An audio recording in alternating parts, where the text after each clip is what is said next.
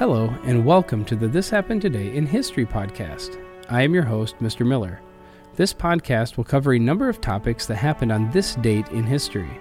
Please visit the podcast webpage at thishappenedtoday.buzzsprout.com. There you can download the notes page, which will help you organize the information as well as develop your own ideas on how these events change the world around us. If you're interested in hearing more, please consider subscribing so you will not miss out on what happens tomorrow in history. Today is June 22nd. At 17 years old, Joe Louis started his amateur boxing career, which concluded with a 50-3 record. Unfortunately, racial issues in America turned a lot of people off to him. Louis eventually won the world championship, but it didn't come without controversies. After losing to Max Schmeling on June 19, 1936, Louis saw himself moving further away from the championship. While a loss is a loss, Schmeling, who earned a shot at the belt, was a different case. He was a huge hero in Nazi Germany. Blacks all over the country were totally defeated. It was almost like every blow that Max Schmeling struck to my father, it was a blow to every individual, in particular blacks listening on the radio, Louis said. Louis's son, Joe Louis Barrow Jr., told ESPN. If Schmeling did win the title, Louis would never get a shot at it. He probably wouldn't have been able to take a selfie with the championship. With so much negativity surrounding Schmeling, people were fearful for their careers. Joe Gould, who managed world champion James J. Braddock, knew the bigger potential behind Braddock-Louis fight. After speaking with Louis's people, Gould was able to make the switch behind Schmeling's back. Following the switch, another major problem stood in Louis's way. The New York commissioner wanted Schmeling-Braddock match, and they would not take no for an answer. If they chose to have a Louis-Braddock match at Madison Square Garden, it wouldn't be for the championship. Fortunately, another change happened as promoters moved the match to Chicago's Comiskey Park. Then, on June 22, 1937, Braddock and Louis clashed for the championship. Having an African American in the title match was a huge deal for boxing fanatics. At that point, there wasn't an African American championship since Jack Johnson, 22 years since Johnson lost the title. People were crowding bars across America to witness history. Louis found himself on the floor following a wicked jab from Braddock in the bout's opening minute. After getting back up, Louis wasted little time going to work on Braddock. In the 8th round, Louis knocked out his opponent cold to be declared the winner. With the championship in his possession, Louis would successfully defend it 12 straight years. Louis's rise to the top influenced every African-American boy looking to step into the ring. In 1970, President Nixon signed into law several amendments of the Voting Rights Act in 1965. Despite his reservations regarding one amendment in particular, the Voting Rights Amendment Act of 1970 included an amendment that lowered the voting age to 18 for all federal, state, and local elections. Although a proponent of the 18-year-old vote, President Nixon felt the Congress was not within its rights to lower the voting age without a constitutional amendment. Nevertheless, Richard Nixon chose not to veto the bill, but rather to submit it to a court test of its constitutionality. If I were to veto, I would have the right to veto the entire bill, voting rights and all. If the courts hold the voting age provisions unconstitutional, however, only that one section of the act will be affected, because the basic provisions of the act are of great importance. Therefore, I am giving it my approval and leaving the decision on the disputed provision to what I hope will be a swift resolution by the courts. President Nixon supported the rest of the amendments to the Voting Rights Act, and he deemed the bill too important to veto for the sake of 18-year-old vote provision. The amendments would abolish literacy tests, a measure which history would show us was crucial in the expansion of the franchise, and would also eliminate residency requirements for the state elections. In his statement, he highlighted the successes of the Voting Rights Act of 1965 and expressed his confidence that the new amendments would prove to be equally successful. To close the statement on the Voting Rights Act amendments, Richard Nixon turned back to the issue of the 18-year-old vote. Anticipating that the court would rule the provision in question unconstitutional, President Nixon called for an immediate constitutional amendment lowering the voting age to 18.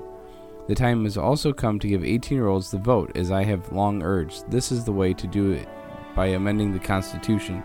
Because of the likelihood the 18-year-old vote provision of the law will not survive its court test, the constitutional amendment pending before the Congress should go forward to the states for ratification now. I therefore call upon Congress to act now upon the constitutional amendment to avoid undue delay in its approval by the United States, should the provision of the new law be held unconstitutional. As predicted, the Supreme Court declared the Act's 18-year-old vote provision unconstitutional in December of 1970, but less than a year later, in 1971, Congress passed the 26th Amendment to the United States Constitution, which set the minimum voting age for all federal, state, and local elections at 18 years of age. And finally today, in 1934, Ferdinand Porsche signed a contract with the German government to begin development of a people's car, a vehicle that would be affordable, carry 2 adults and 3 children, and run with limited maintenance for many years. What emerged from this contract was a vehicle known by the German words for people's car, or Volkswagen. Today we call it the Beetle. The Volkswagen Beetle, officially known as the Type 1, began life during the Nazi regime in Germany. In 1933, the same year he came to power, Adolf Hitler met with Ferdinand Porsche and Richard Whittle to discuss the production of a simple, reliable automobile that would sell for less than 100 Reichsmark at the time when the German average was making little more than 30 Reichsmark per week. Porsche had already designed such a car and had a working prototype units available. With very few changes, this would become the Volkswagen. Its rounded shape was the brainchild of Erwin Kommenda, Porsche's chief designer.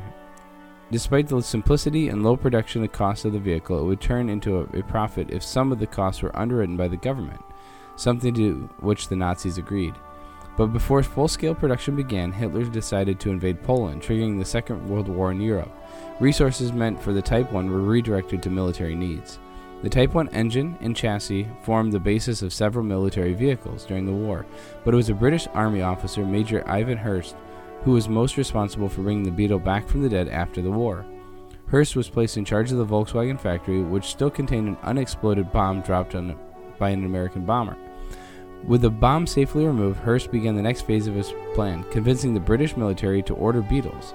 This they did, eventually buying 20,000 of the cars. By the middle of 1946, 1 year after the end of the war, the factory was producing over 1,000 cars a month. It didn't take long for the Beetle to become a German export. Almost every nation with paved roads imported the car and renamed it in their own language, usually a native word meaning beetle.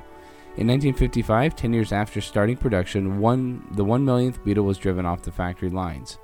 These early versions had a 34 horsepower engine, which was paltry by anyone's standards, but the Beetle would run over 70 miles an hour and get 31 miles per gallon, which made it a stiff competitor to other small European cars of that era. The 1967 model introduced a 53 horsepower engine and a 12-volt electrical system, making the car even more popular on the American side of the Atlantic. The success of the Beetle drove other manufacturers, especially those in Japan,